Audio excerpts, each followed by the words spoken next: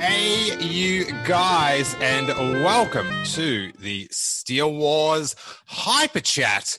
We are having our virtual celebration here across the globe, and on this fine afternoon, where I am anyway, it might be, I know it's morning in Australia, and I know it's very late at night where our esteemed guest is joining us from, our old buddy.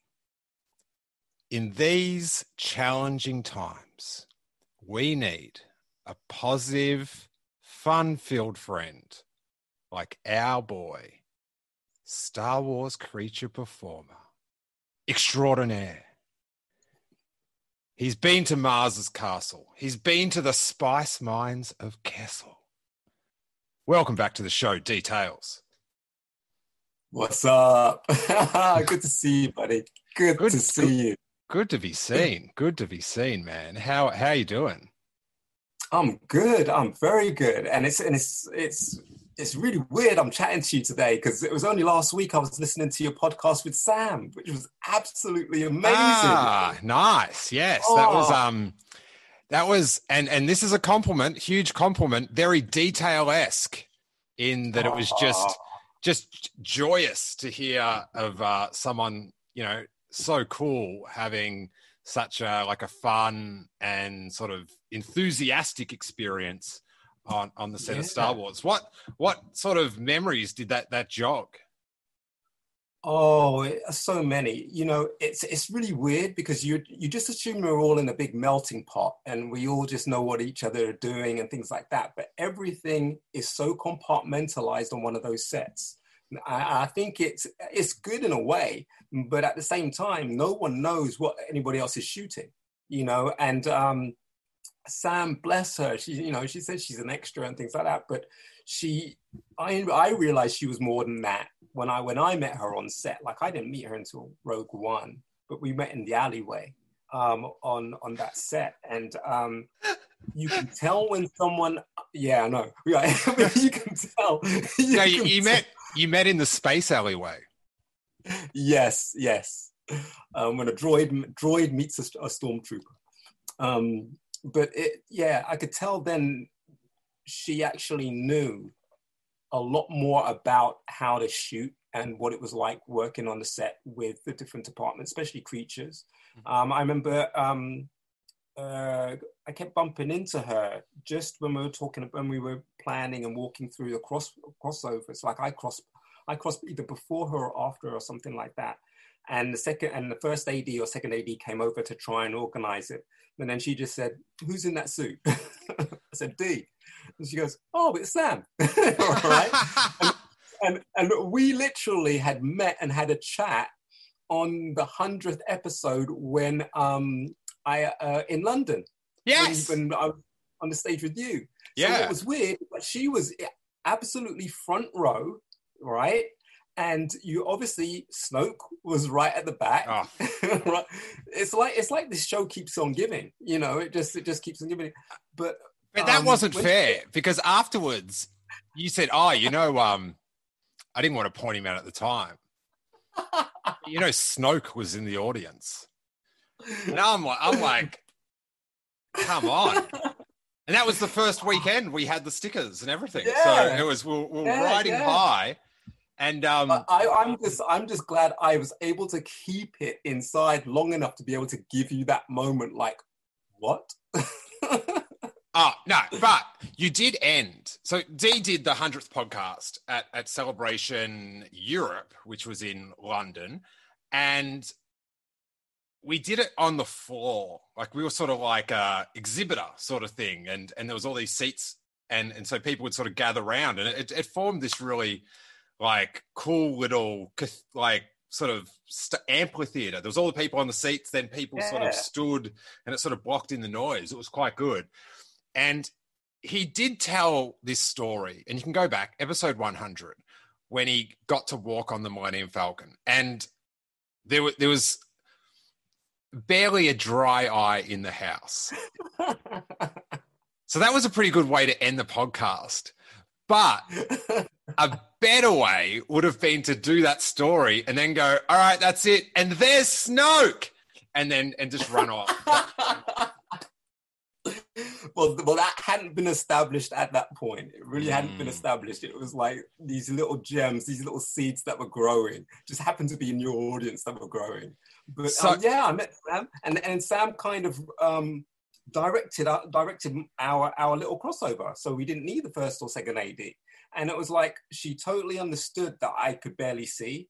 I totally understood that she could barely see, but she could see more than I was, because I was just looking across at the alleyway, and it was just dark, and there were just a few people over there. At least she could see from one end to the other, and that's when I was like, oh, okay, yeah, you know, and because not everybody gets that, and not everybody can contribute to that little bit of choreography that's needed on a set. So yeah, and I like it. Go from strength to strength. It's amazing. It's the blind leading the blinder. Yes. A droid putting his trust in a stormtrooper. Yeah, in this day and age. Now, Sam had the big revelation on the set of The Rise of Skywalker, where she got the Palpatine reveal. Poe revealed that Palpatine was back, and the cast was like, oh. Did you ever have a moment like that where something was sort of, someone walked on stage or mentioned someone and you were just like, hang on, what's going on here? Yeah, I think I told you about it at some point. I must have, but it was like during that period of time when Harrison had broken his leg. You know, JJ was getting as much footage as he could of Maz's castle in case they needed to reshoot from different angles or add things or anything like that. So it was all kind of done. So we wouldn't have to go back to that set to a point. And it was that week when Harrison turned up, man. It was just like, everyone was like, that's Harrison Ford. Oh my God, that's Harrison. You know, and it was momentous. And so had you not seen him on set before? No one. Well, none of the creatures that I'm aware of in Maz's castle had seen him. Okay, so that would be like, right, Saturday afternoon, you're playing Star Wars, and you've got all the best toys. Like someone's dad's built them a diorama. It's so sick, and then Harrison Ford actually rocks up to like, yeah, I'm going to play Star Wars with you guys as well. Like that's like how much? Well, not even that. Not even that. That just changed the realness of it. Just like, oh no, this is Star Wars. Yeah, but I mean, he just rocks up and he is Han Solo. We're on a set of Star Wars. There is no other character he can play, he could possibly be, other than Han Solo. And JJ was toying around with the whole bit where Maz says Han Solo and the reactions. So there was one bit that was recorded where I looked over my shoulder and he was there. But when I actually looked over at rehearsal, he was there. Right, and I'm wearing this face. Thankfully, that's hiding my face, and with a big smile on it. And he just gives me that wry smile and that little nod. And I was just like, I turned back as cool as cucumber under my mask, thinking, that's Han Solo. That's Han Solo. You know. And then on The Last Jedi, I think I told you also. I was watching the monitors and this guy comes up behind me and says, and I'm paraphrasing, but he says that they look really, really cool. That's really, really cool. And I turn around and it's Mark Hamill, it's Luke Skywalker. Right? And I'm stood there. And you're like, are you allowed to talk on this set? Because yeah. Well, it was kind of just offset, you know, and they just And then that's, and then that's when I just, the only thing that I could talk about without drooling and blubbering all over the place is, oh yeah, half of those guys can't see. So I was able to describe to him who could see, who couldn't see, and they got someone in their ear telling them. And then that's when he said, oh, I could do with someone in my ear from time to time talking to me, tell me where to go, and then he said, okay, I've got to be off. And I think that's when all the eyes started being aware that he was on set. And then he left, and I'm stood there like, I just met Luke Skywalker. I just met, and there was no warning. There was no warning. Nor should there be. No. But you see, that's why I could relate to some of the stories that Sam was telling. But Sam was on some films that I was on, experiencing different things because her department were in different scenes. I only had maybe 1 or 2 scenes in any of these films. And so when I'm hearing that, it's like, oh my, yeah, I'm taken back. I'm like, yeah, I get that. And I remember seeing 1 or 2 of these stormtroopers. I remember seeing that bit of that set and things like that. And having that kind of window into, oh yeah, here's a sneak peek. This is what we saw on that set. It was amazing. And Sam, she does more than she wants to give herself credit for. All right, you can't just be a stormtrooper. You can't just be an X-wing pilot unless you get it.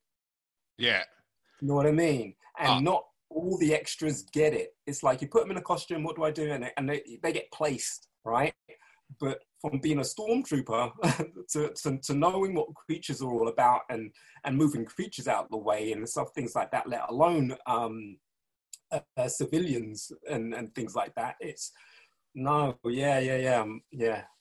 Much love to Sam. Much love. She's the best. She is the best. Speaking of the best, we should. I know you're a big fan.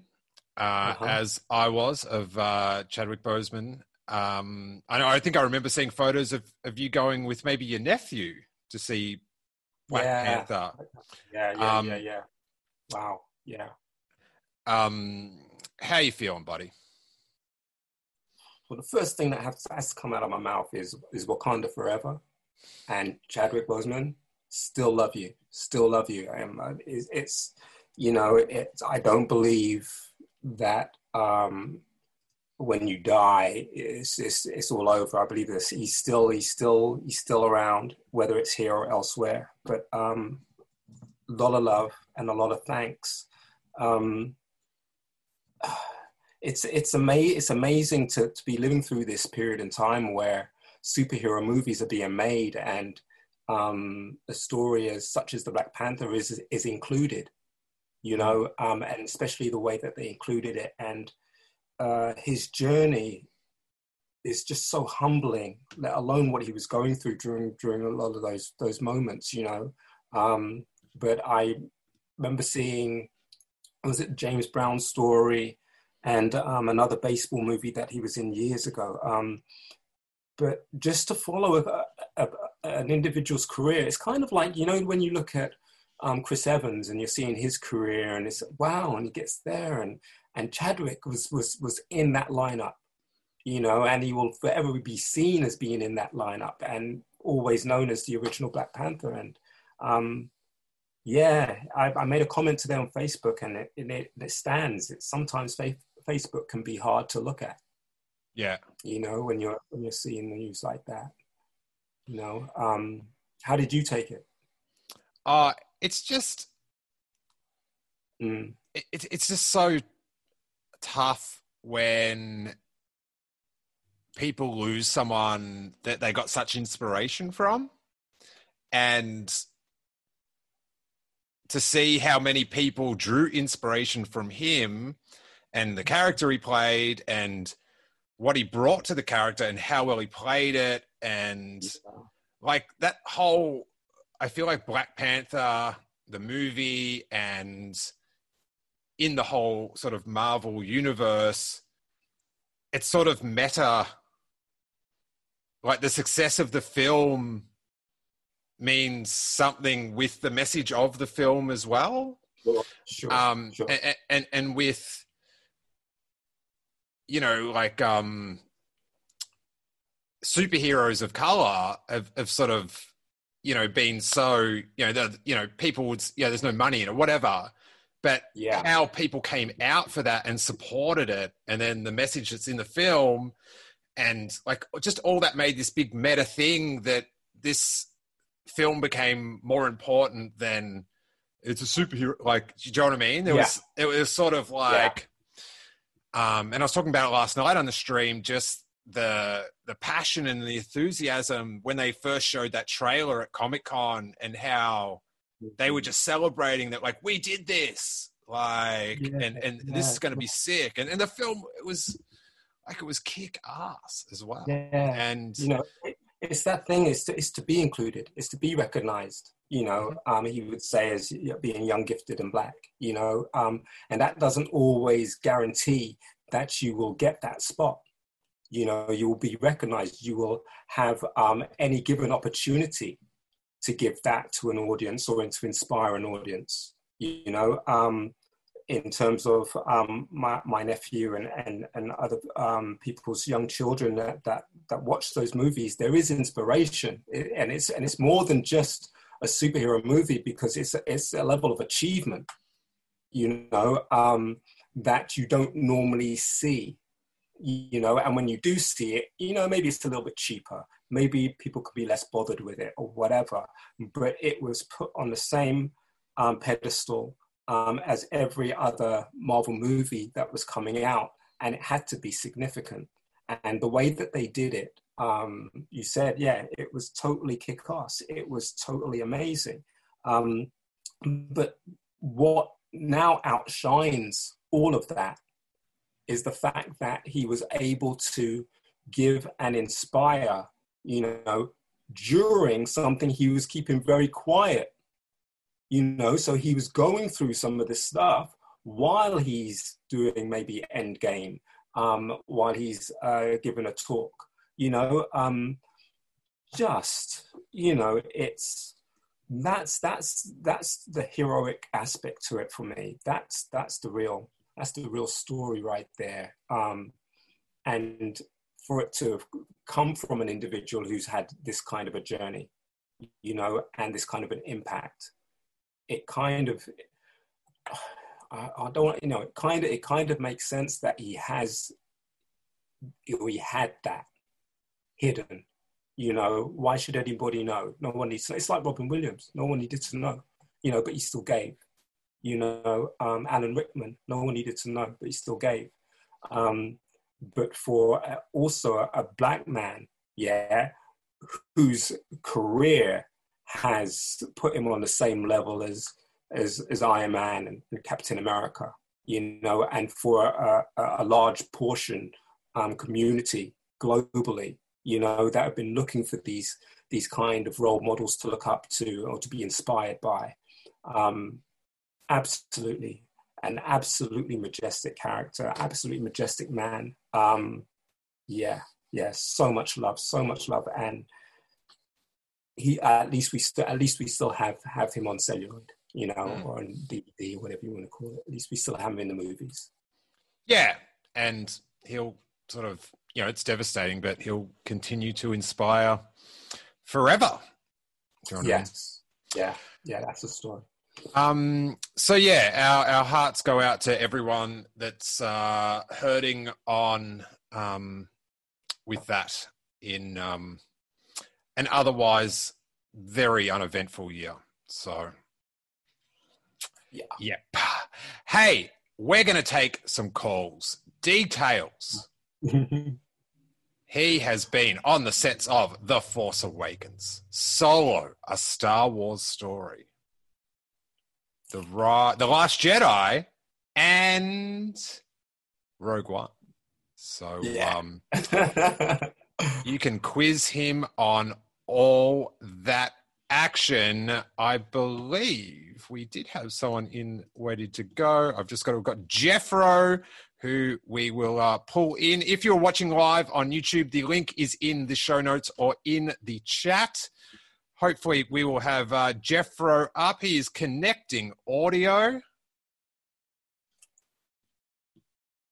Here we go. You there, Jeffro?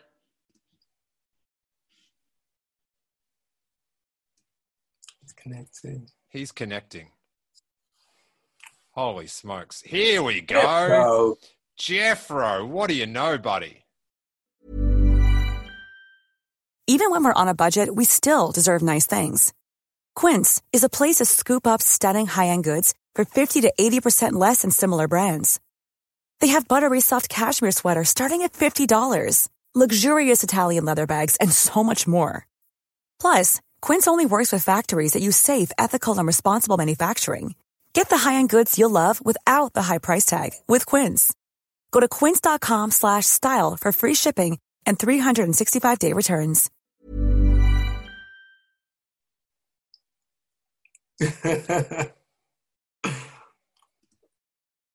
Ask to unmute. I'll push that button, see if that works.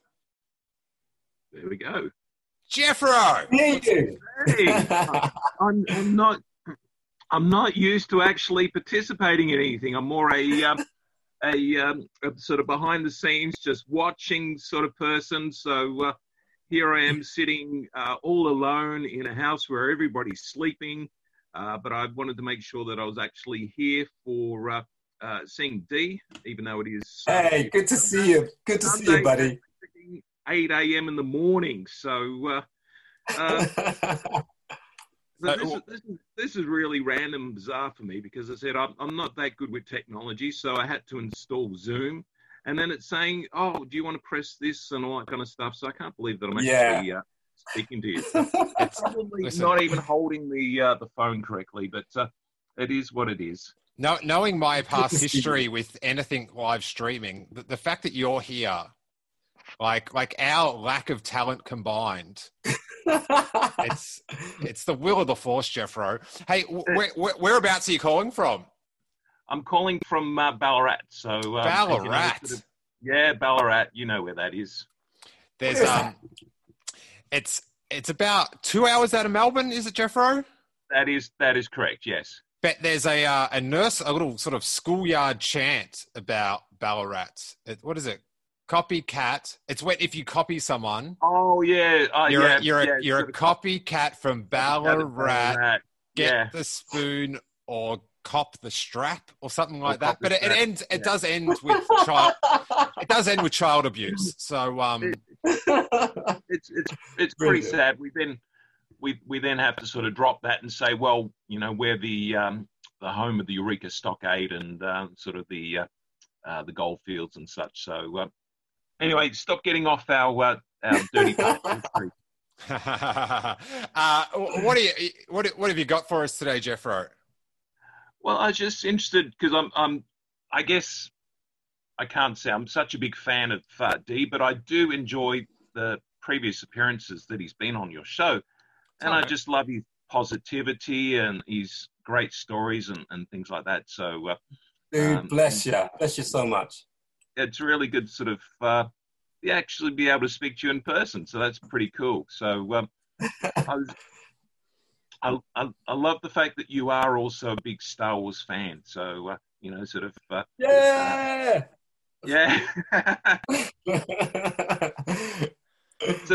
So the fact that you actually, sort of was on the set and participated, and then sort of you're involved in the fandom, sort of after the fact, I think that's sort of it's a bit cliche, but it's like sort of you're giving back to the fans. So it's like sort of you were there, we weren't. You're sharing your stories and everything like that. So I think that's really good. Oh, dude, of course. But in my history. My introduction to Star Wars was from behind the scenes, watching the behind the scenes footage that was on TV, from Star Wars to Empire Strikes Back and things like that, before I saw the movie. So my interest was sealed with the appearance of Jim Henson and Frank Oz in the making of on Empire, when they were making Yoda, because, I was young, I was watching Sesame Street. I knew Sesame Street, I knew the Muppet Show. And so obviously I knew who Jim Henson was. And so that kind of tied that all in for me. And then and then being a fan from that point of view, and then ending up on a set and I'm living the behind the scenes. That's a trip. And so being able to share that with people and try and give them some kind of experience of my experience, you know, is the best thing that I can do. And also, yeah, I love Star Wars, man. I can talk about this stuff all day, you know. So do you see yourself ever trying to get into any of the other future television productions if they're sort of filming there in the UK? Or how do you think sort of your chances are of ever returning back to that sort of situation again? Yeah, it's one of these things where there's nothing I feel that I can do. And I've not been in a position in any way, but after any one of these movies, to actually kind of put myself forward. It was being left to my boss, Neil Scanlon. And if he felt that there was, or some creatures that were in development that would suit me and I could perform in, then he would get his office to call me and find out what my availability was like. You know, so whenever we say, oh, I'm just waiting for that phone call, it is literally that, because we can't influence them whatsoever, no matter what it is, you know. So with the new stuff, I have no idea. If the same CFX department are working there, then maybe I've got maybe a slither of a shot. As far as things like The Mandalorian, which is, dude, that show, man. Wow, you know, that's beyond, because I know that's in LA. The thought of them kind of requesting me over there or something like that, that's really a huge stretch. Not impossible, but a huge stretch. I've thrown up a photo of me and your boss, D. I'm not sure if you can see that. Yeah, look at that. Look at that.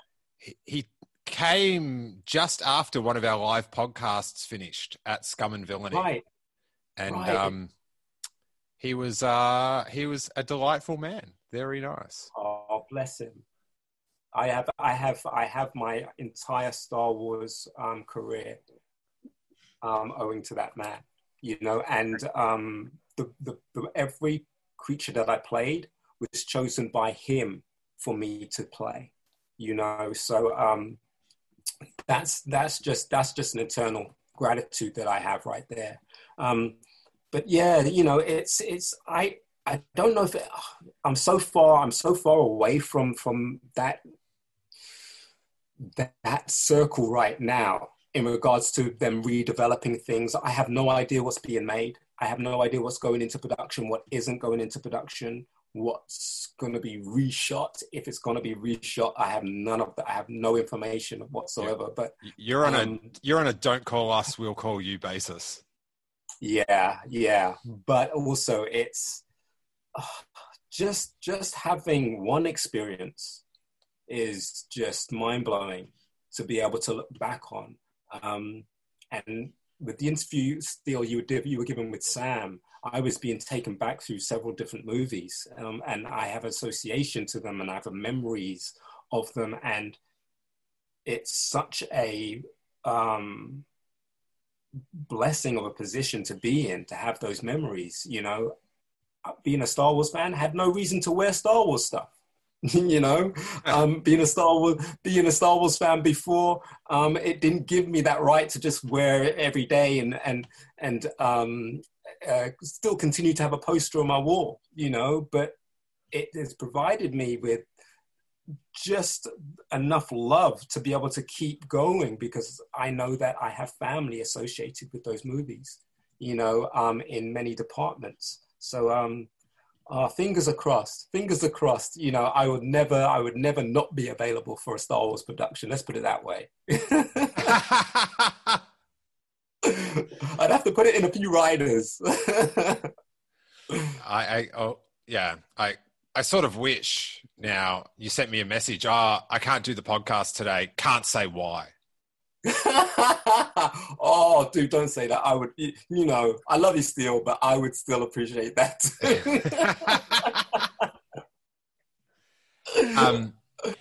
Oh man, I do remember at Celebration in London, there was such a camaraderie with all you guys that was sort of creature performers and behind the scenes crew that were all, you know, a lot of people had just gone down there at their own, you know, they've just gone, probably bought a ticket.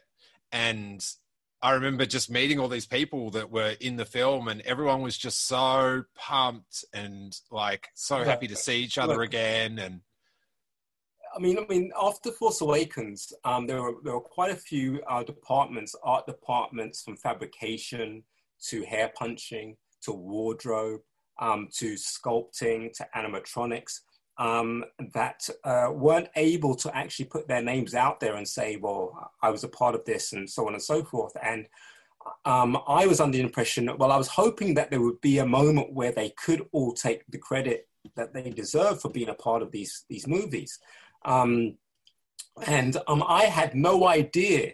I had no idea when I went down there to see Steel that they were, the large majority were going to be there talking on panels. You know what I mean? Saying, "Oh well, I did this and blah," and like I even recorded some of those. You know, and then after, I think it was after the chat we had, I was running into a few of the sculptors, from Ivan to Justin Pithlecki. I think Jake Lunt Davies was there. Maria Cork was there, who does Chewie. I was running into, yeah, we saw it. And all it was were big hugs, because outside of Pinewood, you know, it's kind of like, it's a completely different world. But when you're inside Pinewood, all of these people and all of these departments, they're your extended family, and it feels that way, you know, and they're helping create what it is you need to wear to add the sense of realism and Star Wars to the production.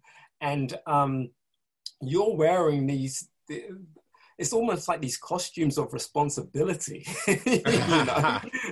and you're jumping into them like a little soul. You're just jumping into them and then bringing them to life, you know, and that's something that they could never imagine how it was going to turn out. It's like, well, I make this stuff, but, you know, hopefully someone will wear it and I'll get a good bead on the realism and how it works. And then you've got me in a suit. Then you've got people who paint the skins on these or the faces, and then you've got people who do the animatronics for the eyes. You know, as a sculptor or someone like Jake Lunt Davies or Luke Fisher or Ivan, when you draw these things, you know, it must be a trip to then turn around and see that what you've drawn walking about. You know, yes. It's got to be freaky. So. Yeah, there was so much love. There was so much love being shared, with lots of hugs. Even you got a hug from Maria, didn't you? Well, one of my favorite little bizarre Star Wars Celebration memories is, I think it was you, me, and maybe it was Nathan, and we were talking to someone about the Wookiee fur and what it was. Yes. And I think you just said, "Oh, let's just ask Maria." And you just "Hey, what fur do you use on Chewbacca?" And she's like, "Yak." And I'm just like, "This is amazing! Like, this is way better than Siri. This is the lady that did it." I was just like, Star Wars Celebration. Yeah, I mean, is it Jeffro? Jeffro? Yes. Have you been to any of these conventions and met any Star Wars people? Only the ones in Melbourne, so I haven't gone to a celebration. I'd love to, but just the costs and the travelling and everything like that. So, who did you see in Melbourne? Was it from the prequels? Yeah, we've seen mostly the original actors, because Star Walking, the Star Wars Club here, brought out people like Kenny Baker and Dave Prowse and Jeremy Bullock and such. So I'm very much a child of the 80s and 90s. Oh my God, Jeffro, you are old school. Very old school. So did you go to Force 2? Oh, absolutely, yeah. You could have been my friend. I was there by myself. I could have been. So I've known people like Shane Morrissey and Darren Maxwell for about 20, 25 years. 30 years, probably. I was so mateless at that. I couldn't and I'd see people that knew other people, and I'm like, how do they know anyone else? Like, it was just so, like, I had the best time, but I was very, it was a solo endeavor for sure. Right. But that's crazy that we were like, yeah. So that would have been 25 years ago. We were in the same room in Moorabbin. Yeah, wow. Absolutely. Yeah. So, and I love the story you told long ago where you referred to Darren Maxwell as Patches. You used to know him as Patches because he had his patches on his jacket. So that was his name, Patches. This guy, he's hilarious. He's sort of like Star Walking's like Don Rickles or something. He would do the auctions at every fan club meeting, Darren Maxwell, and he'd sort of just riff like Fozzie Bear or something. And sometimes super funny, sometimes hilariously not funny, but that was funny as well. And he had this sick jacket because I remember seeing him at a collector's fair for the first time, and it was just decked out with all these Batman, because he's like a Batman obsessive. He's in a documentary about collecting it. And so me and Jackie used to always call him Patches. And I actually drove him around LA about a year ago. Yeah, he mentioned that. Yes, he was very thankful that you were able to sort of take him up to all the different locations. Yeah, he mentioned that. Yeah. Cool. So was I. Cool. It was in Solo days because we went to Denny's and because they all the Australians wanted to buy all their plastic cups and. Oh yeah. Hey D, I took you for a bit of sightseeing when you were in LA.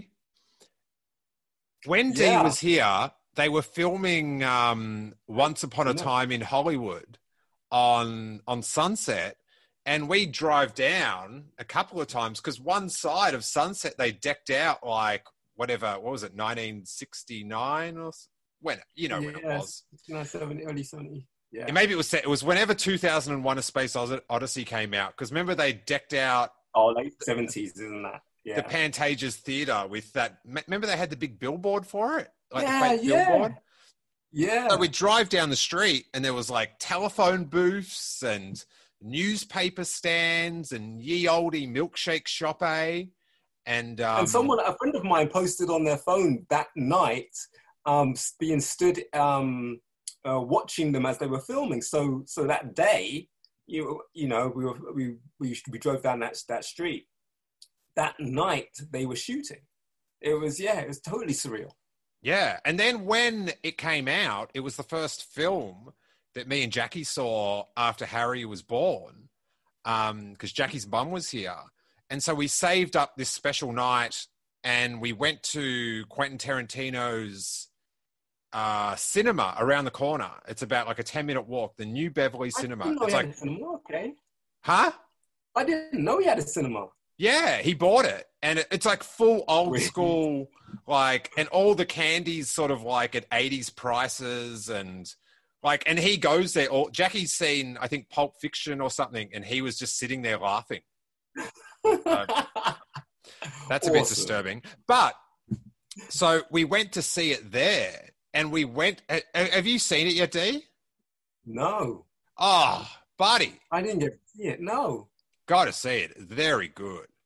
But I'm going to download that. I'm going to see that. I'm going to watch that. In the film, he's going to download it on iTunes. Everyone. Yeah, of course. I just want to throw that in. In the film, Sharon Tate famously goes to what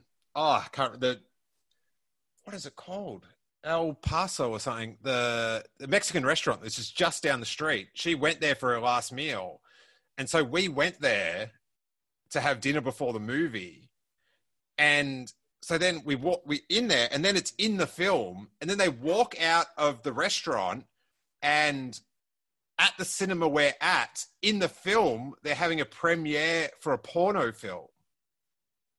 And that's the cinema we're in, watching like it was like this, like because you went in before you even knew it was in the movie. Yes, So like, I'm like, oh, we're in that cinema, just there.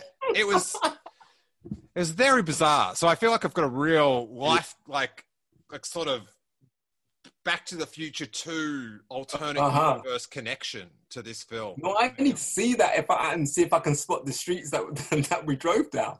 Yeah. If anyone else, hang around, Jeffro, if you can. But if anyone wants to call in to chat with me, Dee, and Jeffro, the link is in the YouTube show notes and in the chat. Now, Dee, I remember we met at that concert the night before Celebration, because Tom Bell, I met him the week before, and he introduced me to you, and he's your what creature were you again? What species is that? Obdurians. We were the two Obdurians in Maz's castle, and we were twin brothers. So I was Cratinus and he was Prashi. Prashi and Cratinus. What a team. What a team. Oh, and so I met you at the at that. I met Sam there as well. And yes. I was like, hey, I just met you, right? But we're going to be real good friends in the future. So get on a train, couple of days, come see me. It's an hour away. And then you'll do a fake radio show with me in front of all these people. It'll be the best fun. And you were quite hesitant to go to Celebration. What was sort of, I'm interested because we've sort of been talking all this weekend about our favorite Celebration memories and all that sort of stuff. But why, first of all, why were you hesitant to go? I was hesitant because I hadn't done any interviews regarding Star Wars up until that point, you know. I think at some point, I'm not sure if it was before or after, an interview had crept in with Jedi News, and I'd done an interview with Mark Newbold. Yeah, I'd done an interview with Mark, which was great, and I think that was very reassuring. So I'm not quite sure at what point that happened. I'm not sure if it happened before our interview or after, but during that period, it was kind of like, well, I'm not sure what I'm allowed to say and what I'm not allowed to say. But then something happened inside, which is kind of like, well, incessant text messages. No. Well, they might have helped, right? I've asked Biggs, but I'm not sure if he's coming. Please come. Well, no, it was this thing where, look, I know Star Wars. I believe that I know what you are supposed to say and what you can't say, and what you can, in terms of what you can reveal and what you can't reveal, and how in depth you can go. And I've done interviews before with my band and things like that. And so it was one of these things where, okay, cool. You know, the pressure was, I was like, well, maybe I could do that. But then the pressure was on in terms of it being at a celebration. Like I'd only been to a celebration briefly, I think the year before. And that was just me walking through and just seeing what the whole thing was about. You know, I didn't get to see any talks or anything like that. I remember buying like loads of little tiny little things, odd things, and things, you know those kind of like braces you put on your laces, you know, and it's got a tag on it, you know, and yeah. I remember picking up loads of those. Like I've still got some of those Rebel and Jedi ones and things like that. So I remember finding those, thinking, whoa. And then it was just like, well, okay, you know, you explained to me that there's going to be like a little stand and people are going to be sitting there and things like that. And I think Tom had also said, look, don't worry, man, it's going to be cool. I did a chat with him before, and I think that was it. I think I listened to your interview with Tom. And then I was like, okay, maybe I can do this. I can do this. Suck it up, D. I can do this. You know, and it was one of the best experiences that I had because of the whole environment. And, you know, you weren't asking me questions about like, tell me what happens in this movie. You know, and if you were as playful, but it wasn't like I was being badgered for anything like that. You know, what's Han Solo really like? Well, you think he's a scoundrel. He's worse. You know, so it's kind of one of those things where something I was really nervous about turned into such a fantastic experience. You know, and I felt like I bonded with you, man. I felt like I bonded with you on that show because I got what you were about. I got your humor. I got, most importantly, that you're just as big as a fan as I am. You know, so it's like, oh no, this can work. But yeah, that was, you know, and just you were talking about that whole environment, that whole thing, and the whole production crew were there. You know. And the audience that you had was so lovely and just interested. You know, it was a great day. Yeah, the audience, they make it. There's nothing like doing it in front of like a live audience. Even like this weekend, doing the streams and having people in the chat sort of happy to be doing something live and stuff like that. It like the feedback you get back, like when you're like in front of people, it is. Oh man, it's the best energy.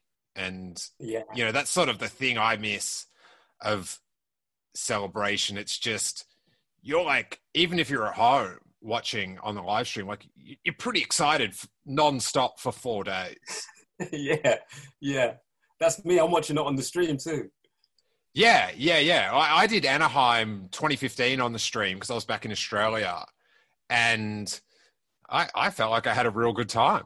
And all I spent money on was, I think KFC. I think I was just eating that and watching the live stream and just milking every little YouTube thing I could find of it. Is that the Anaheim one where they revealed BB-8 for the first time? Yes. Yeah. Did you see that, Jethro? Did you see that? I remember watching the replay. So, I mean, it was a very memorable moment, so different from anything we'd seen before. So absolutely, that was a groundbreaking sort of video. That was epic. It was just one of those magical moments, and no one saw it coming. I didn't see it coming. I've got goosebumps right now. You know, I didn't see it coming, and out rolls BB-8. Well, when I think back, what I love about it is, like, I am pained with cynicism. And because most of the time, like when I'm talking to you, I'm talking about Star Wars. That like, I'm still cynical about Star Wars, but not as much because I'm also reverting back to 12-year-old excitement, right? Oh, yeah.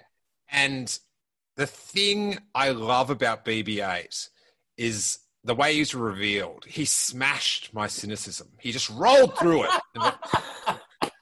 Because I saw that trailer, like the first trailer before Celebration. I think it was like the Thanksgiving one.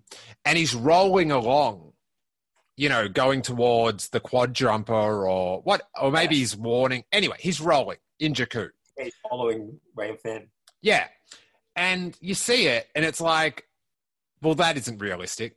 Like, how it wouldn't be able to sit up like that. So, like, why? You know, it's just not real. It's not realistic. And then, but I'm like, oh yeah, whatever. But it's not realistic. Like, that's a bit goofy. And remember the catchphrase of the Christopher Reeve Superman? And it's like, you will believe a man can fly or whatever. Yeah, that was awesome. When he rolled out on the stage, I was like, oh, I believe. Oh. Like, I was so 12. I was like, this is real. It was like seeing R2-D2 and C-3PO at Man's Chinese Theater in those old documentaries. Yeah. And you're like, they're real. They're like roboting around the streets. Like, this is their day off from acting. And to have him roll out, I was just like, was so exciting. And I was so stunned by it. And I remember, because Jackie was in America, and I was like, oh, you got to watch this BB-8 thing. Like, and she's like, oh, yeah, what? And then she watched it, and she was like, oh, wow, that's actually exceptional. Yes. Dude, and see, I'd seen a few of the different versions that were used in the movie, for different scenes and things like that. And even I was blown away, and I'm still blown away. I think even on Solo, behind the set of the saloon where they were gambling, playing sabacc, Matt Denton was sat at a desk, and he was building a few more, because I think he was sending them over to Lucasfilm, and he had an original BB-8 just sat there, and then as I walked past, BB-8 came with me, and I'm chatting to this droid, and this droid is reacting to me, and I know Matt's doing that, but when BB-8 is looking at you, keeping up with you, and chatting to you, and responding to what you're saying, that's the only thing that is real at that present moment in time.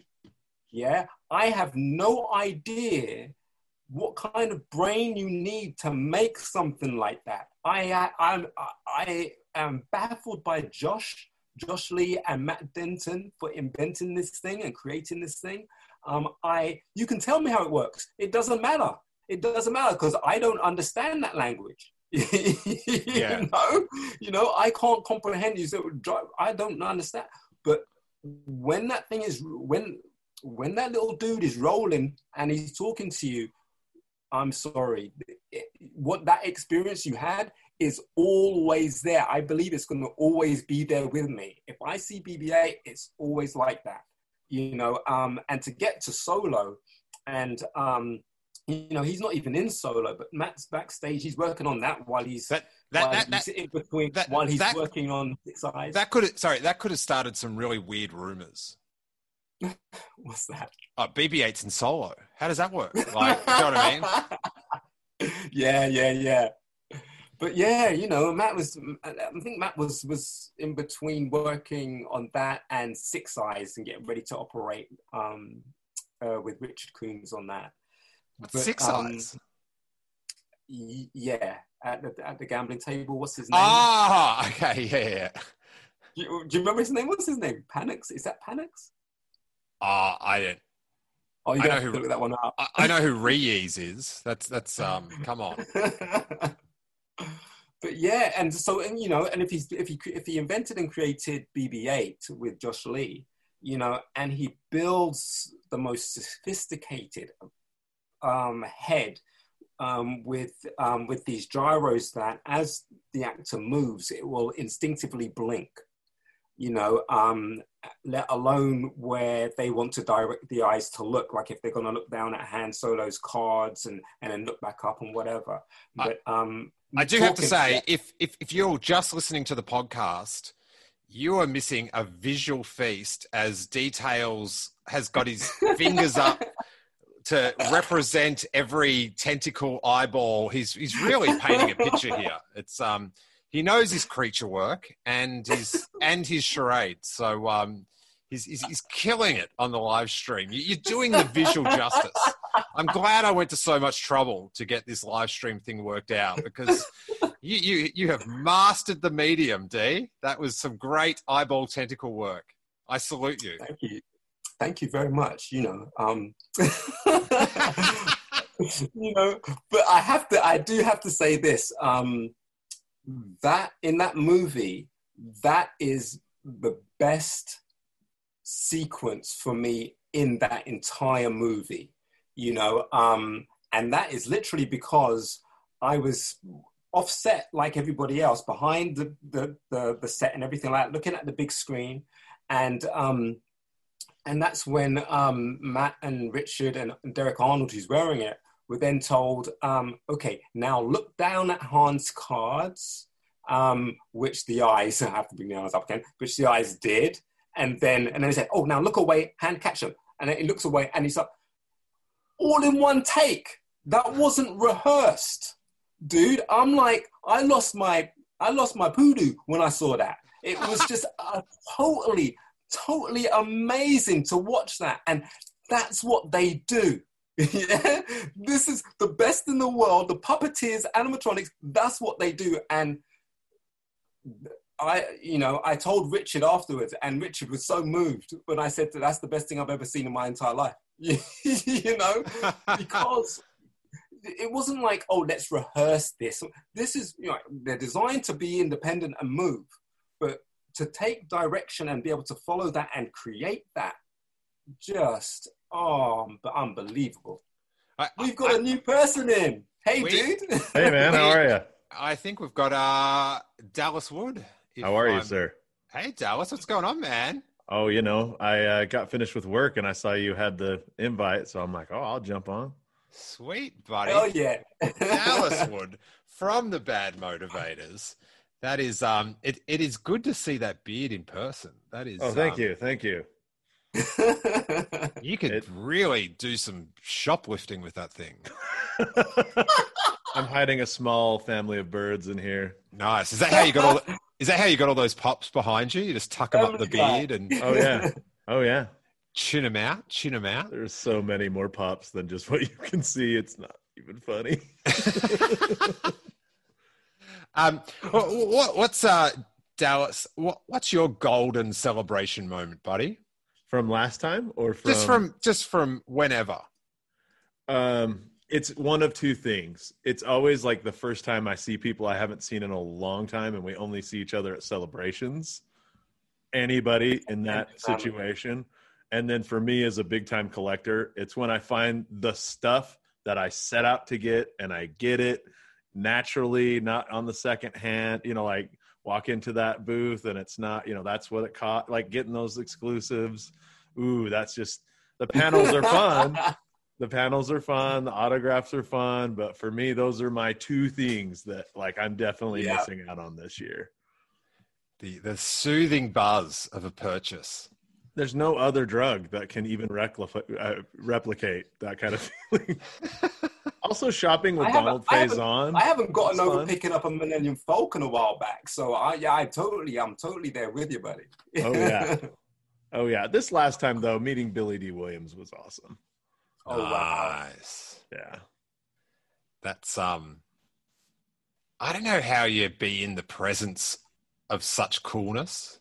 Like, I sort of just missed getting to interview him at the last one on the red carpet thing. And I was like sweating. I was like this dude is like, what if he's just so cool? Like, I felt like Ralph Malph's about to meet Fonzie or something. That's a very current reference for all the kids out there. So up to date. Hey, so what were you saying? You went shopping with Donald Faison? Faison, yeah, he was in one of the booths I was in Chicago last year. Oh, tight. Yeah, that was awesome. Like, I didn't bother him or anything, but I love Scrubs, and I was just like, "Can I get an eagle? Can I get an eagle?" And he was like, "Eagle." Awesome. I'm a huge fan of Scrubs. Isn't that a great show? And then for him to enter into the Star Wars realm and stuff, it was like, whoa, yes. I got a lot of love for Hype Faison. Alex from Star Wars Explained got a photo on his back, which is some Scrubs reference. Is that the eagle? Yeah. So he's actually... So you didn't get on his back, did you? Oh, no. Oh, no. Oh, him and JD, yes. Yes. Yeah, they do he kind of like JD will ride him. And he goes, Eagle. They go, Eagle. It's fun. Do you have any questions for D about life on the Star Wars set? Yeah, D. How is just, I mean, it's got to be a balance between sweating in the costumes in the heat when you're in the heat and then just being around all that awesomeness. It probably is worth dealing with the discomfort. Is that true? Hell yeah. Yeah, it's that. It's like there are a couple of things that I have to be vigilant about, and the people that are with me, who provide me with the water and air from time to time and stuff like that, keep monitors on. But if you're in one of those foam heads for about longer than 20 minutes, what can happen is the chemicals that they're made out of, will have you pass out and you will not see it coming. All right. And being very aware of that, I would always kind of monitor my breathing and kind of work out where I'm pointing my mouth to get as much air out of a costume.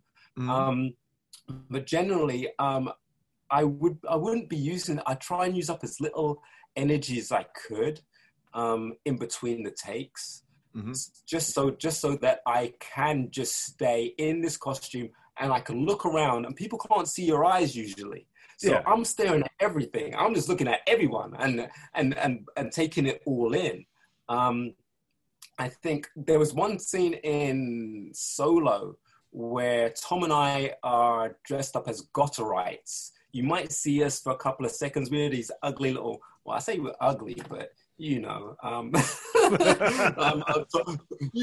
Tom strongly disagrees about the creature look of these kind of like mole-like characters. They're like naked moles and things with these beaver teeth.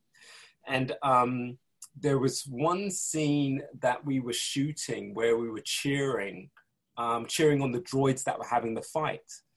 And this kept going on. Just take after take after take after take. And then as soon as you finish one, it's just like, okay, reset. Okay, now let's go. And doing that, and I couldn't get enough oxygen in. So at some point, I just, in the middle of it, just said, stop. I cannot breathe. And someone came rushing over to Jimmy opened the mouth a little bit, put some air in there. But if anything, I would be able to manage that. The heat I can handle. The heat I can handle for a set. I mean, Tom and I were sat in Maz's castle right next to the fire pit. Right? Yeah. And every time someone will come over, you okay? Do you need some air? No, do you need some water? Yeah, a little bit of water. But the suit was actually protecting me from the heat, believe it or not. It wasn't melting, but the face wasn't melting, but it was protecting me. And then another thing that I did was for Solo. I was playing a character called Regineer Teed. He was one of the Cloud Riders, lizard face guy. Yeah. And we were going to be in disguise, being part of Enfys Nest. Hey, there's the dude. There he is. And so his disguise was like this onion head type sack over his head. And I'm like, hang on, so I'm going to be wearing a mask, and then we're putting another mask on top. And we're going to be in Spain. We're going to be in Spain in the heat, right? Yeah, keep it like that. I'll describe it a little bit. In the heat. And then what happened was they designed a frame, a soft foam frame, which was the same shape as that head, which the onion sack thing that I call was put on top of. And that was out of this really fine type of linen, so I could breathe through it. I could see just about through it. But this main head, under his chin, which you can't see, is a little bit of mesh, which was letting some air in. But that wasn't going to be enough for me. So what I then did, I got Vanessa in fabrication to arrange a tube.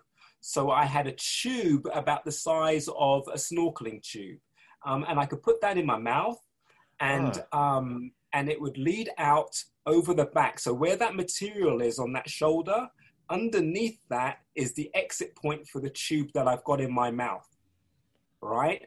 And so literally, I was breathing out of my mouth, and this was also helping my eyes.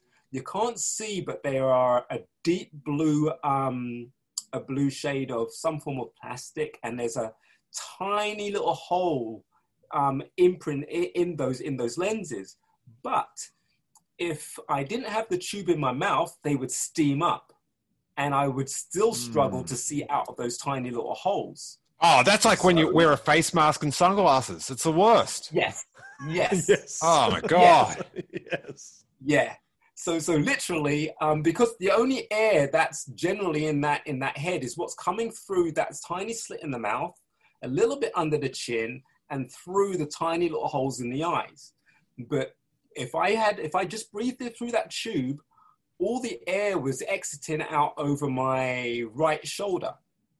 And so there was no air to fog up that head. So I could literally wear that head for an hour or more. And that tube was assigned to that head specifically because I knew I wouldn't be able to wear that head for long. And I wanted to stay in those heads as long as I could, simply because we don't get a rehearsal. Yeah. We get movement rehearsals with Paul Casey. And that's generally not always with those types of heads or in the right type of environment. And so, staying in that head, staying in that costume meant that I became more acclimatized to how I could see, how I could move, what I was supposed to be doing. And that little box radio on the left shoulder there was joked to be I was joking around and saying it was an iPod, and all I'm doing is listening to Prince 24/7, and that was the, but yes, wearing those heads, it's like wearing the suits. Dude, if someone said to you, look, we're going to put you in a suit, but you're going to be in that suit for about 4 hours. Not that that was the case for Star Wars, but they said, you're going to be in that suit for about 4 hours and you're going to be in Star Wars. Will you mind? How you got a problem with that? Or do we need to find someone else? What would you say? No brainer. Yeah. Where do I sign? There you go. There you go. And funny enough, I know people that I'd heard stories of people that, bailed on wearing a stormtrooper costume, and that was only for an hour. It was too uncomfortable, and I can't imagine what they were expecting it to feel like. And at some point, it's kind of like where you are and what you're a part of is so much bigger than how you're feeling constraint or your discomfort. I'm glad you see it the way I see it. That's how I would be. I mean, I would recognize my discomfort, but so much greatness is going on. I've just got to, totally jealous, man. D, this is like you went to Spain to film this. Yeah. What was it like? Because normally you're like, I presume you just travel from home every day normally, yeah? Do you live close enough to, yeah. What was it like to go on a little Star Wars excursion to Spain on a plane? Like, were you on the plane with other Star Wars people? This sounds terribly exciting. Sounds great to me. Look, this was the surprise gift that Neil kept giving me, and it started with The Last Jedi. I wasn't expected to go to Dubrovnik. I wasn't expecting to go to Croatia at all, and then at the last minute, maybe a week and a half before it happened, it was like, oh, D, you're going or whatever. I'm like, okay, and then also with the Spain, it's just this thing where you're aware that this production, has deemed you valuable enough to take with you and deemed you necessary to be over there, because I think that's the thing with the visas. You have to prove that person is necessary, or that person is the only one who can do it, type of thing. Yeah, like extraordinarily talented and like that's the 01 visa, something similar to that. So Neil could vouch for all of that, being the boss and saying, well, this person does this and this. No one breathes to the side of a poisonous mask like Details. No, don't say the poisonous. It's, I don't know. But no one is more BPA resistant. Yeah, no one can survive a costume like D. And some of the costumes are very different as well. But when you're away, the only thing that I kept thinking about, I'm like, wow, maybe this is what it was like for the original guys when they were taken to Tunisia? Tunisia, yes. Or when they were taken to, where did they film? Was it Iceland or Greenland? Finns, Norway. Oh wow, okay. So when they were taken to Norway, it's kind of. I'm like, maybe that's how it felt for them, and I'm thinking about the crew rather than the actors, because you think, well, the actors will be on their private jets or whatever, and I didn't see any of the actors on the plane that we went out. I think they were there earlier, got there early to acclimatize or whatever, or later. I have no idea, but. Just being on a plane with these bunch of people that are all making this movie, it was just like, that's like a family trip, right? And then you're all kind of, there's a register taken to get you onto the bus to make sure everybody is allocated. And then the buses will take you to a certain hotel. And some of them go to a different hotel that's pretty much nearby. Everyone went to Denny's for free food. Can you imagine? And then you're also, one of the things you're told is don't wear anything Star Wars related, because there's some fans over there. There are a few fans over there, and we don't want them knowing too much or anything like that. So D wears his best Spock t-shirt and yeah, I'm like, hey everybody, hey, and it's kind of. It's very, very surreal. And then what gets you is that you're going to get a wake-up call. And that wake-up call is probably going to be about 4 or 5 in the morning, and you have to be downstairs by about 5 o'clock or 6 o'clock. And we're going to take you up to the set. And it's just, whoa. Listen, I hate the mornings. And having a son has... very quickly expanded my ability to get up because I just have to. I don't, it's not like there's no snooze button on the child. Hey, if there is, Dallas, can you tell me? Because I would love it. But, so I like for anything, getting up to get planes and stuff, but. Mother's Day is around the corner. Find the perfect gift for the mom in your life with a stunning piece of jewelry from Blue Nile. From timeless pearls to dazzling gemstones, Blue Nile has something she'll adore. Need it fast? Most items can ship overnight. Plus, enjoy guaranteed free shipping and returns. Don't miss our special Mother's Day deals. Save big on the season's most beautiful trends. For a limited time, get up to 50% off by going to BlueNile.com. That's BlueNile.com. What's it like to get woken up at 5 in the morning and you're like within the first 5 seconds of you being awake and you're like, I'm going to Star Wars today. What is that like? It's hard enough to get off to sleep because of the excitement, and so it can be difficult. I'm not a morning person either.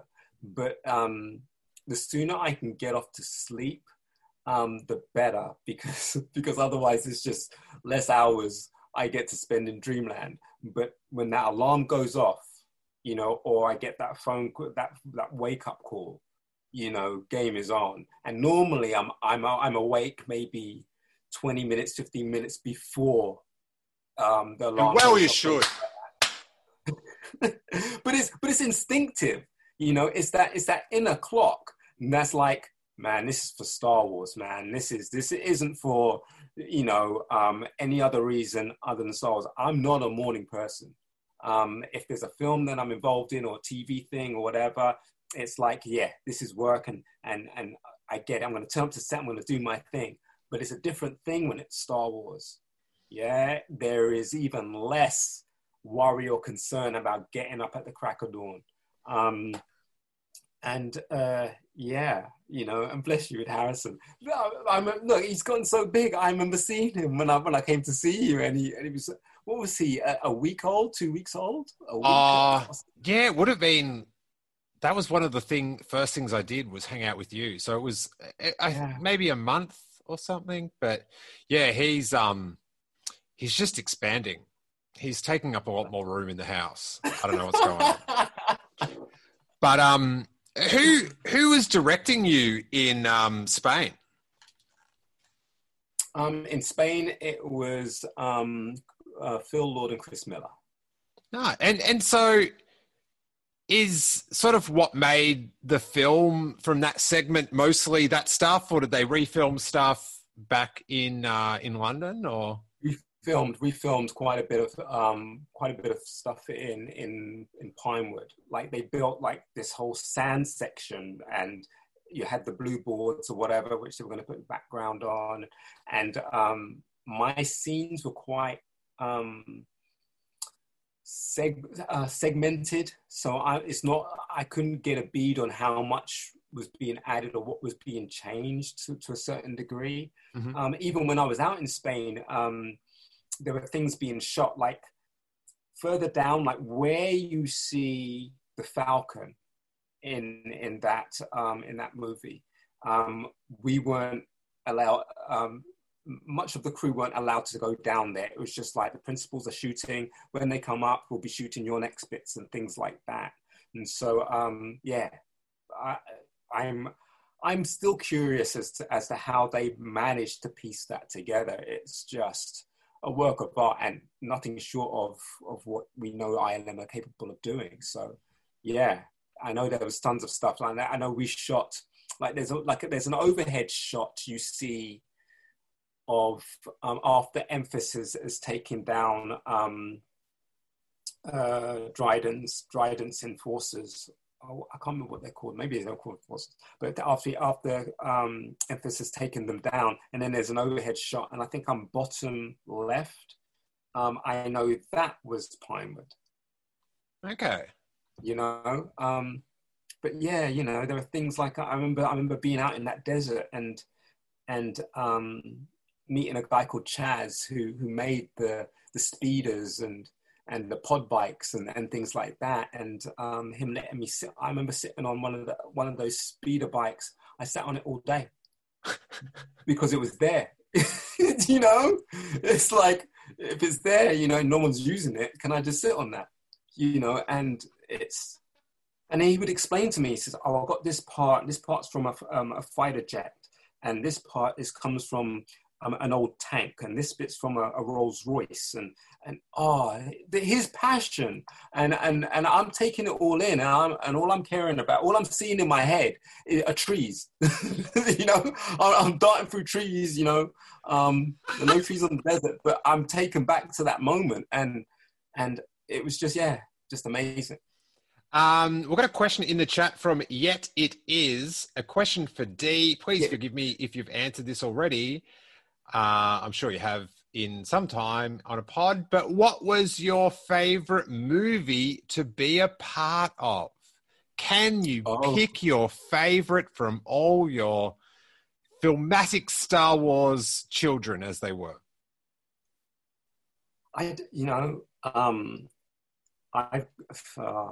That's difficult because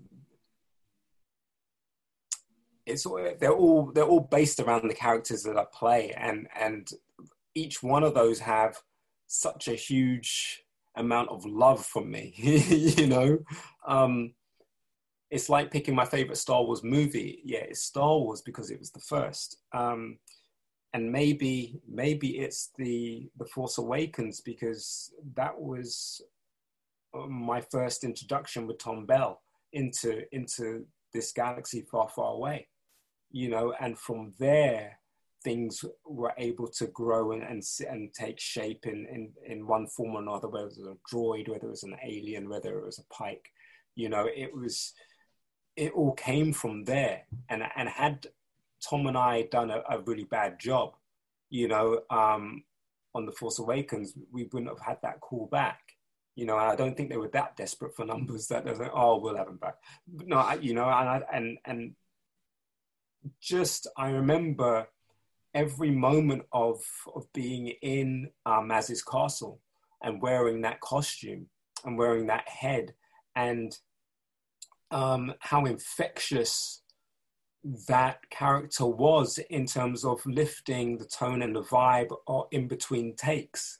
You know, just sitting there laughing away and me and Tom just bouncing off one another, and then someone looking at us quite oddly and not being certain if they're scared of the heads or finding them funny, and then start laughing and then everyone starts giggling to a point, you know, and everyone knows where you are, everyone knows what you're doing. And also while I'm doing that, I'm looking around and I'm thinking, well, there is no other better place to be to do this. This is what this character does, and I'm still wearing their head.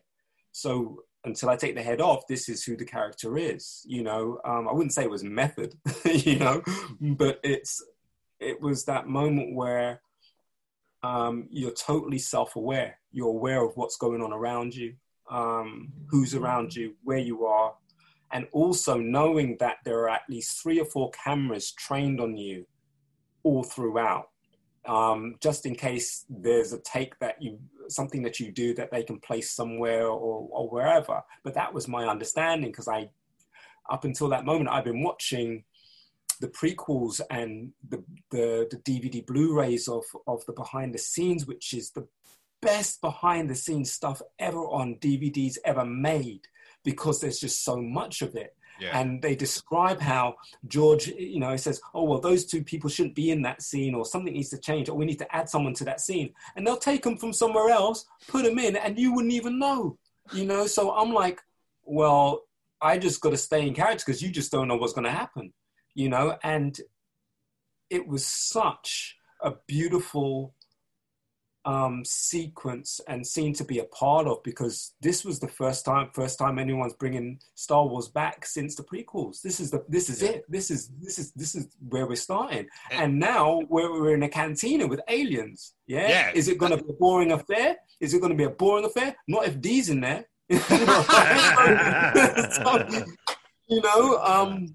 So it was. There was a lot of love being given and being absorbed because of the moment. And it was acceptable. It was acceptable by production, and JJ loved it, and my boss Neil loved it. You know, it was acceptable because a lot of people felt that this is what Star Wars is about. And to be a part of that was beautiful. So The Force Awakens, to answer that question. The thing about Mars's Castle, it's so special because, like, it's a trope of Star Wars. It's like, you know, Cantina, Jabba's palace, even like the nightclub scene in like Attack of the Clones. Like, we love those, you know,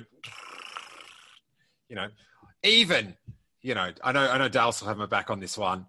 The Cantina scene in The Mandalorian Episode 5, The Gunslinger, Toro Calican. Yes. All they had to have was R5 in the cantina, and I was sold on that scene. Bad Motivator was there himself. I like how 2 of our favorite characters were there hanging out together.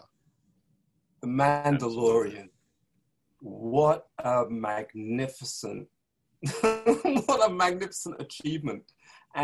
And also, it takes us back to George's original idea of Star Wars being episodic. You know, let alone the saga that we have. You can cut it up into half-an-hour segments and put it out there. That's fine. But to give us The Mandalorian, the way that it's being delivered, the way it's being written, the style of the show, the score, I've been addicted to watching that. You know, the style is matches, you know, the way he'll draw the gun from the hip, the way that he just looks, and yeah. It's definitely that good cross of a spaghetti western from Sierra Leone, and you know, you've got like Kurosawa, all that vibe, all there, all George's original ideas, all those vibes are there. My favorite Clint Eastwood movie is High Plains Drifter. Ooh, that's a good one. Ooh, that's a good one. Yeah, but that's, you know, and it's got a lot of that in it, you know. Mm-hmm. And then there's Pale Rider, and obviously Unforgiven and things like that. But Good, the Bad, and the Ugly. Yeah. Oh, you know, it's just this majestic guy. He doesn't need to say nothing. You know, like when he's riding into town, you just got shots of him and people going, you know, we're sat at home watching the Mandalorian going, oh, you know, it's just, yeah. I can't say enough about that show. I love it. If you can't tell. Yes. Oh, me too. I can't say how happy I am just through sheer luck, will of the force, that we're going to get to see those like this year. It just like fills me with such joy that it's like, it's 2 months every Friday. Got something to look forward to. Going to have excitement. I'm going to be delighted. The best. But then also one of the most magnificent, one of the most beautiful stories to be told within the Star Wars universe is the story of Ahsoka. You know, it's one thing to be a Jedi, and you know what side you're on. You know what stance you have. You know what stance the dark side has. You know, and there is no in between other than right and wrong. And she finds that it's very difficult to see the world like that, or the people that they interact with like that, because there is a lot of grey, you know, mixed up in there. And how she feels abandoned and let down by the establishment that she's grown up in, you know, to then walk away from it, you know. That story, I mean, when I was over there, I was hanging out with Chris Bartlett, who plays Zero in The Mandalorian and things like that. I was staying with him and his wife, Rachel. I love them. And we were talking to a friend of theirs, Sheila, who's like an editor. I think she's edited for George Lucas. It just happened to come up, you know, and it was like, what? And I said, it's a shame that we'll never get to see that other than in the cartoons. And then, you know, Chris says to me, he goes, well, it is Disney. You never know. Next thing you know, as far as I know, he's probably still attached to The Mandalorian. And as far as I know, Ahsoka's got to be in it. You know, so that, and knowing that we already know her backstory. If you know the Clone Wars, we know her backstory, so we know where she's come from and what type of character she is. And to see that live action is literally gonna blow my mind. Literally gonna blow my mind. It was nice knowing you, buddy. Thank you. It is like, yeah, I can't even like visualize it. Like it's sort of, it seems so unrealistic that character will be in that show, like with those, like it's just, like, you know, I'm not like the biggest Ahsoka fan, but I like her, but I just couldn't imagine what it's like if you're ride or die Ahsoka. Do you know what I mean? Like last night we had 2 people with Ahsoka tattoos. Oh, wow. What that experience would be like to see someone you love so dearly. Sort of start off as a little kid, a teenager in the cartoon, and then she's like an adult lady in live action. Like that's but what's really going to be trippy about it is that it's in the hands of people that gave us the first season. So there was nothing more to assume that it's going to be awesome. There's just going to be so much awesomeness on the screen, you know, and whether she's in more than one episode or not, who knows, you know, whether it's kind of introducing her to go on and do more stuff, or whether they've got more stuff that they want to shoot regarding her. It just opens that up. But just to see that character, I'm a big fan of the Clone Wars, and one of the best characters, one of my favorite characters in that is Cad Bane. I love Cad Bane. Mm-hmm. If I saw Cad Bane in something, it would be like a Boba Fett fan seeing Boba Fett. Yeah.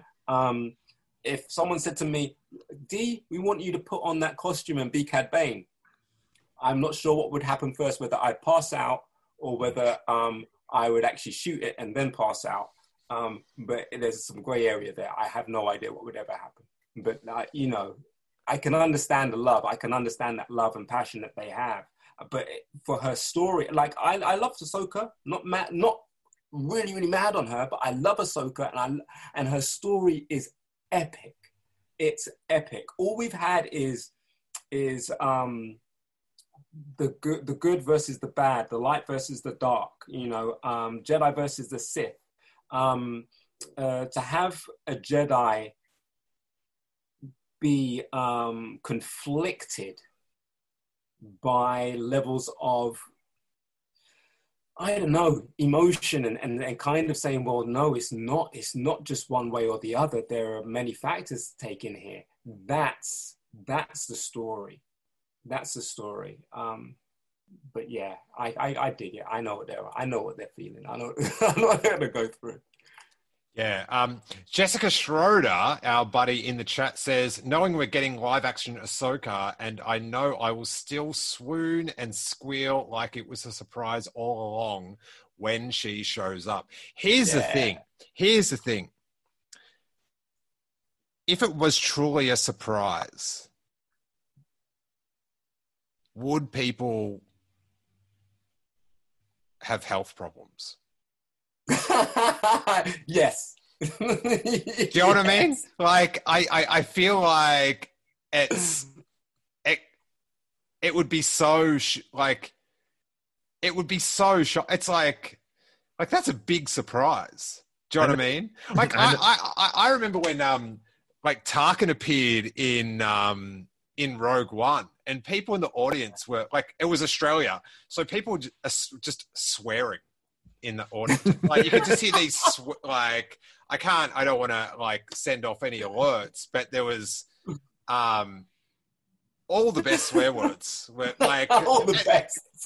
And just you could hear them you could just hear people around the cinema. It was amazing, just this like disbelief. So I can imagine people I know who love Ahsoka having to see a doctor because it's been 4 hours afterwards. Yeah. Because that condition can't be maintained for 4 hours. Yeah. But knowing these guys, there's going to be a few other gems that are going to pop up that we just don't know about. But I'm living for this show.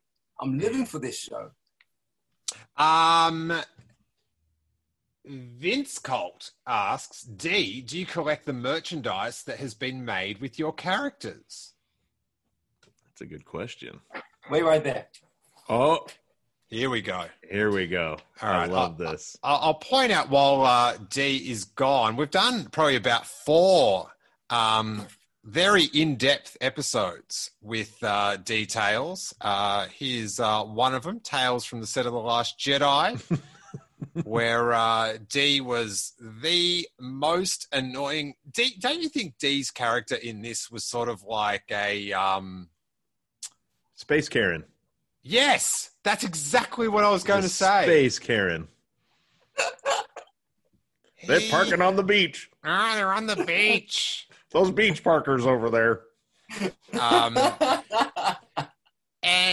So if you want to check out, I think there's about 4 sort of 2-hour. D just tells the most marvelous stories, and they're all available in full on the Patreon at Steele Wars, patreon.com/Steele Wars, and it's $3 a month. You get all this bonus stuff, and you get all the back episodes like that. So a bit of a plug while D gets his collectibles. What do you got, buddy? Ooh. That is nice, sir. Oh, that is nice. This was gifted to me by Martin Keeler from Fanta Tracks. I have another one, of course. But yeah, I have figures. I still have figures in the attic. I've got the Infinity figures and the Infinity game. Have you heard of the Infinity game? It got, I think, got cancelled quite early on, but it's a beautiful game. Absolutely beautiful. I don't know why they stopped, but I collected all the figures, and the first one that I've got to hand is this beautiful lady. Ah, nice. you know. And what you do is you put her on this little plate, and you get to play as this character. So any of these characters, any of these figures that you have, you can be any of these characters in this game. So if you're Ahsoka and you've got 2 lightsabers, you're playing with 2 lightsabers. If you're this dude right here, I've heard about him. Luke Skywalker, then you get to play with him. And I think I've got all of them, but they're dotted around the house, you know. But yes, I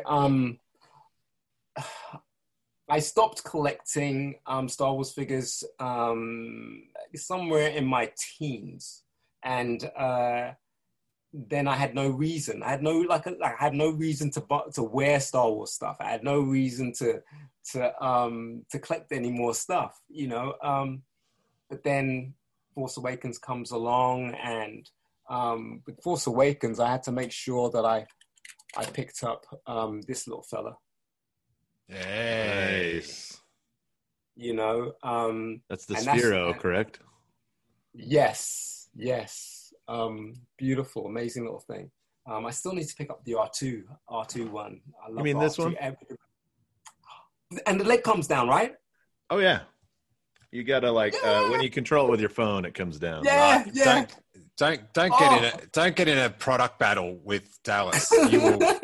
You will come off weeping. You'll be like, I'll beat you right now. I have Lando in a religious candle. And he has Bespin on his chest. I'm just saying, I'm a big Lando guy. Meanwhile, I've got the Shockmaster. Oh, that's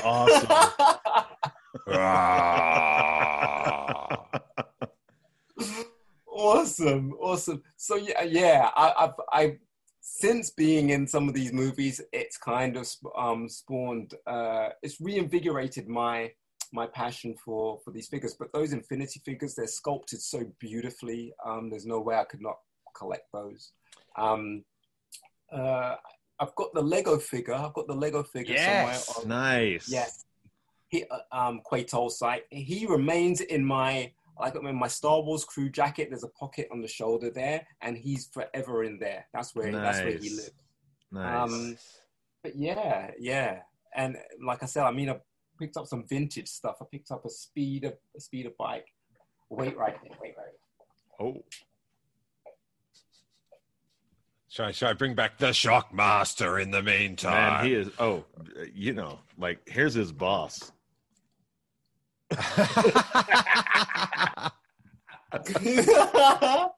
Oh, look at that. Ah, nice. That is OG. I am all about that. Oh, man. Right, you like that? Oh, I love it. I remember getting it, and it didn't come with the Ewok. Oh, hang on. That is nice. All right, for those on audio, D has just busted out a vintage Return of the Jedi boxed Millennium Falcon. Wow, he's got me, man. He got me. I only have Jabba in the box. The odd thing is, it's Return of the Jedi box, but the photo's Empire Strikes Back. It is. Look There's at that. Lando in his vinyl cape. Oh my stars! Ooh. What a piece of plastic! Fantastic plastic. Do you know the bizarre thing about those Kenner box toys is they were all made in China, but quite often they were actually boxed in Cincinnati. Yeah, oddly. It's so strange, but so quaint when you see photos of them putting the X-Wings in the plastic thing and doing the ties and stuff. I was like someone oh, your mum works at the toy factory. That would just be amazing. Hey, Dee, we've got a couple of people asking the same question. We've got Kieran Dodrell and I believe Matthew Thurbin. Wanting to know if you were at all involved in episode 9. Unfortunately not. That's why I got to hang out with Steele. While they were filming that, I was in LA. Hey, don't say it was, don't bring me into it at all. Like, it was, I wasn't. You didn't take one for the team for me or anything like that. Like, no. Should I see Steele and his new child? They called him up and they're like, "Hey, can you come do Rise of Skywalker?" And he was like, "I gotta hang out with Steele. This is gonna be tough." Yeah, he's got a newborn, man. Harrison. Dude, if you did that and I found out and you knocked on my door, I'd just be like, get out! Get out! You went against everything I believe in. No. It's like they've been filming that for a few months, and you kind of get an idea, depending on how long a film's been going on, whether they're going to need you or not. You know, like at some point they kind of say, well, we're not sure, we're going to see. And then after a period of time, when they've worked out what they're making and who can fit into those things that they're making, etc., that you get a clear enough picture as to whether they're going to need you. And then I had it clarified, because I know my agent got in touch and thinking, well, don't you want D? You know, you just had him on Solo, you know, and they're saying, oh, not this one.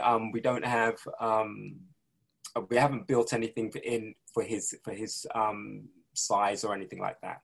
And so that was one of those moments of like, oh, okay, you know.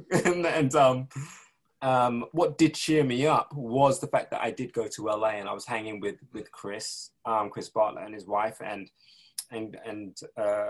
Chris was just, you know, in the middle of filming bits and pieces for The Mandalorian. So it's just like, whoa, dude. And, you know, it's a big deal. And my heart, I have a huge place in my heart for Chris, because he started out by making these costumes just to entertain children, you know, and the costumes were so pristine, you know, and the costume would be C-3PO. Mm-hmm. And then Lucasfilm found out about it eventually, and then had him appear when Anthony Daniels couldn't appear, you know, because he had the suit. And obviously you got to meet Anthony Daniels and worked out that relationship. So whenever Anthony couldn't do it, then Chris would do it. And that for me was just, wow, to finally be recognized by Lucasfilm. And you hadn't even set out to do that. It's just because of the love that you have for Star Wars, which has gotten you to this point. And then for him to land in The Mandalorian, it was just unbelievable to watch and to be around someone whose dreams were literally coming true. So I got to experience a little bit of that with Chris. And then I got to come and see Steele. I got to come and see Steele and family, and made a trip also out to Lucasfilm. It was like a pilgrimage, man. It was just like, it was like Mecca. It's just like, had to go there, had to see the Yoda statue outside, but then taken on the tour. They took me on this tour for, I don't know, maybe it was a few hours. They took me on this tour. Saw the cinema inside there. They showed me all the stuff that they were working on, like bits from Captain Marvel, which hadn't come out yet, and all kinds of stuff. And I got to see, like one of my childhood moving moments kind of thing. I don't know how to explain it, but I got to see the little figures that they used in Batteries Not Included. Yeah, I have so much love for that movie. You know, as a kid, it was just like, it blew my mind when they were just little ships. But then when you realize that they had cities inside them, that was just like, boom. And from the smallest, cutest one to the biggest one. And even there was a sad moment, like I think one of them kind of might die in the movie. I'm not spoiler alerting or anything, but he might have died. And I remember that being quite emotional. But I got to see them in their little casing. And that was like, that was the thing for me. That was amazing. And it was Brian Sims and Margaret Mays that took me out there for that experience. Friends of Richard and Sarah from Skywalking Through Neverland. But my whole trip to LA was absolutely amazing. Absolutely amazing. Awesome, man. Normally at the end we ask what you're looking forward to the most, but I feel like we've already talked about that. Mandalorian. Oh, give us a month. Yeah. It's going to be awesome. Yeah. You know, I was watching something not Star Wars related. How dare you? See, so I said I'm not Star Wars related. That blew me away. The only other thing that's blown me away, because it's just something really off tilter, is The Boys. I haven't seen that yet. That's a good show. You should check it out. Ooh, yeah. As far as superheroes and in a world like Watchmen, in a world of reality and just what if scenario, it was just like, whoa. And after watching that, I then had to get back into The Mandalorian, because that was really heavy and that was just really trippy. So yeah, Mandalorian, it still comes back to The Mandalorian. And it's going to be like one of these TV shows where I don't want to know anything about what's coming. We know Ahsoka's coming at some point. But, you know, just as like Lucasfilm always do, they don't tell you nothing. They don't tell you nothing, and I don't want to know. I didn't know anything about The Mandalorian, and I sat with every episode like this. Best. And it's Star Wars, man. Mm-hmm. That's the good action. That is the good action. So how we will sort of wrap up, because I think we've almost did about 2 hours pretty soon. But how was it after being involved with, you know, the first 4 of the Disney Star Wars films to watch this one from afar? How did you deal with that? I feel like you deal with things far better than I might pine a little bit, but how was that to sort of be out of the bubble? I got over my pining during the first couple of months, knowing that my family are working and I'm not there, you know. But then when I got to see that movie, I then thought to myself, you know what? It's the last one. There's no way I would have really wanted to know what was going to happen in this movie. You know, even as far as whatever scene that I could have possibly been in, you know, to know absolutely nothing and watch this movie. I'm watching it and I'm like, there's a surreal part of me that's kind of like,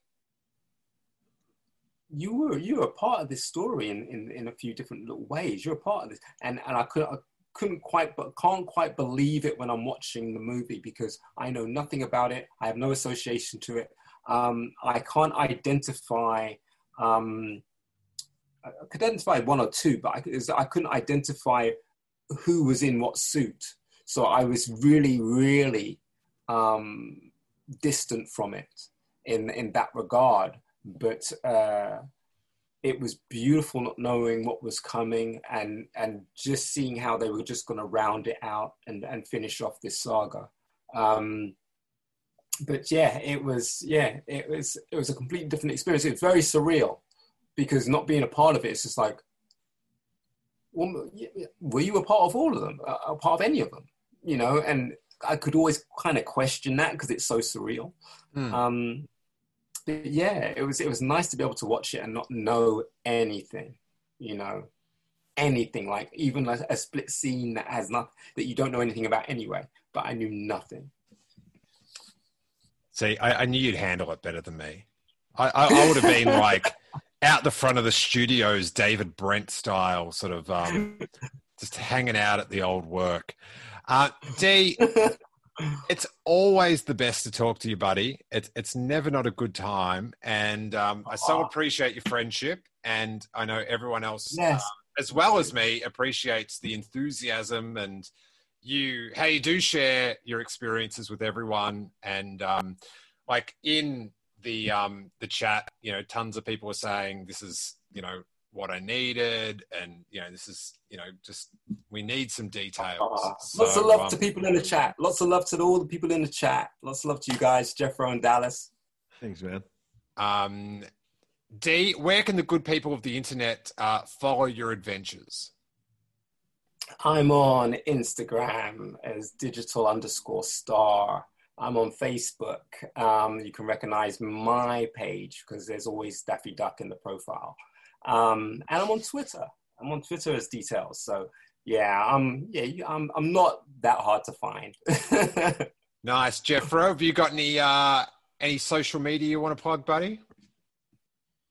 Not really. So otherwise, the only thing I've got is a Facebook page called Talk Nerdy to Me. So that I do with a couple of Star Wars nerds, Darren Maxwell and Peter Sims. But other than that, that's about my involvement. Nice. Good crew. Good crew. Say hi to those guys next time you talk to them. I will. I'll name drop you on Wednesday when we have our next broadcast. Please drop it. Please drop it. It's a very tough name. It can handle dropping. I don't know why I'm teasing myself now for my silly name. Dallas Wood, the Bad Motivators, one of my favorites. Tell the good people where to track you down and listen to your show. My show is at the Bad Motivators. You can find it anywhere you can find your podcasts, and you can find me on Twitter at Tarkin Tangents. And Black Lives Matter, guys. Thanks for having me on. Hi. And here.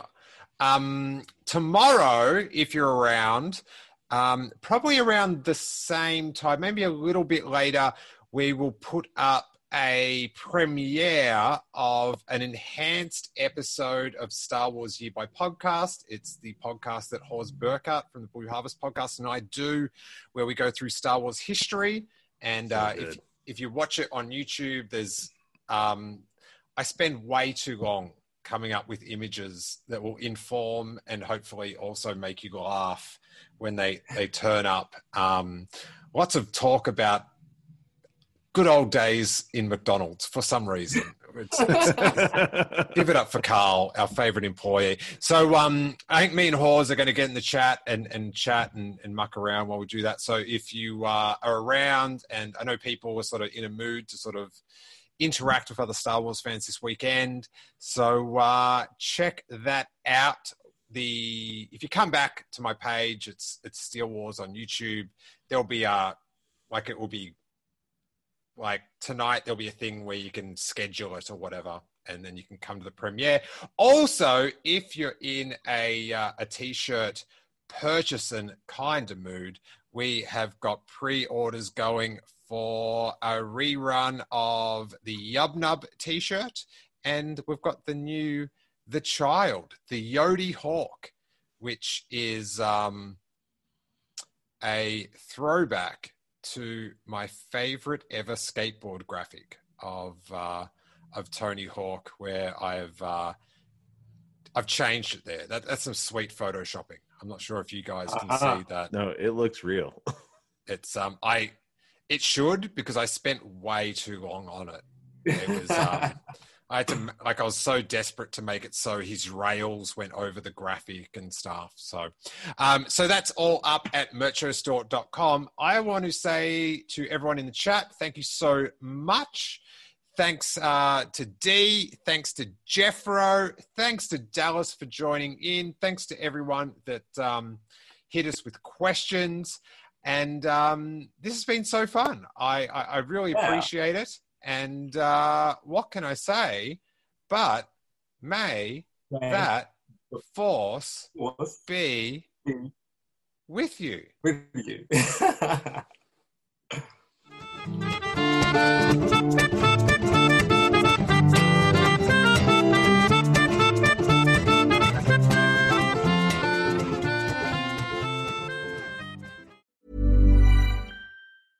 Flexibility is great. That's why there's yoga. Flexibility for your insurance coverage is great too. That's why there's United Healthcare Insurance Plans. Underwritten by Golden Rule Insurance Company, United Healthcare Insurance Plans offer flexible, budget-friendly coverage for medical, vision, dental, and more.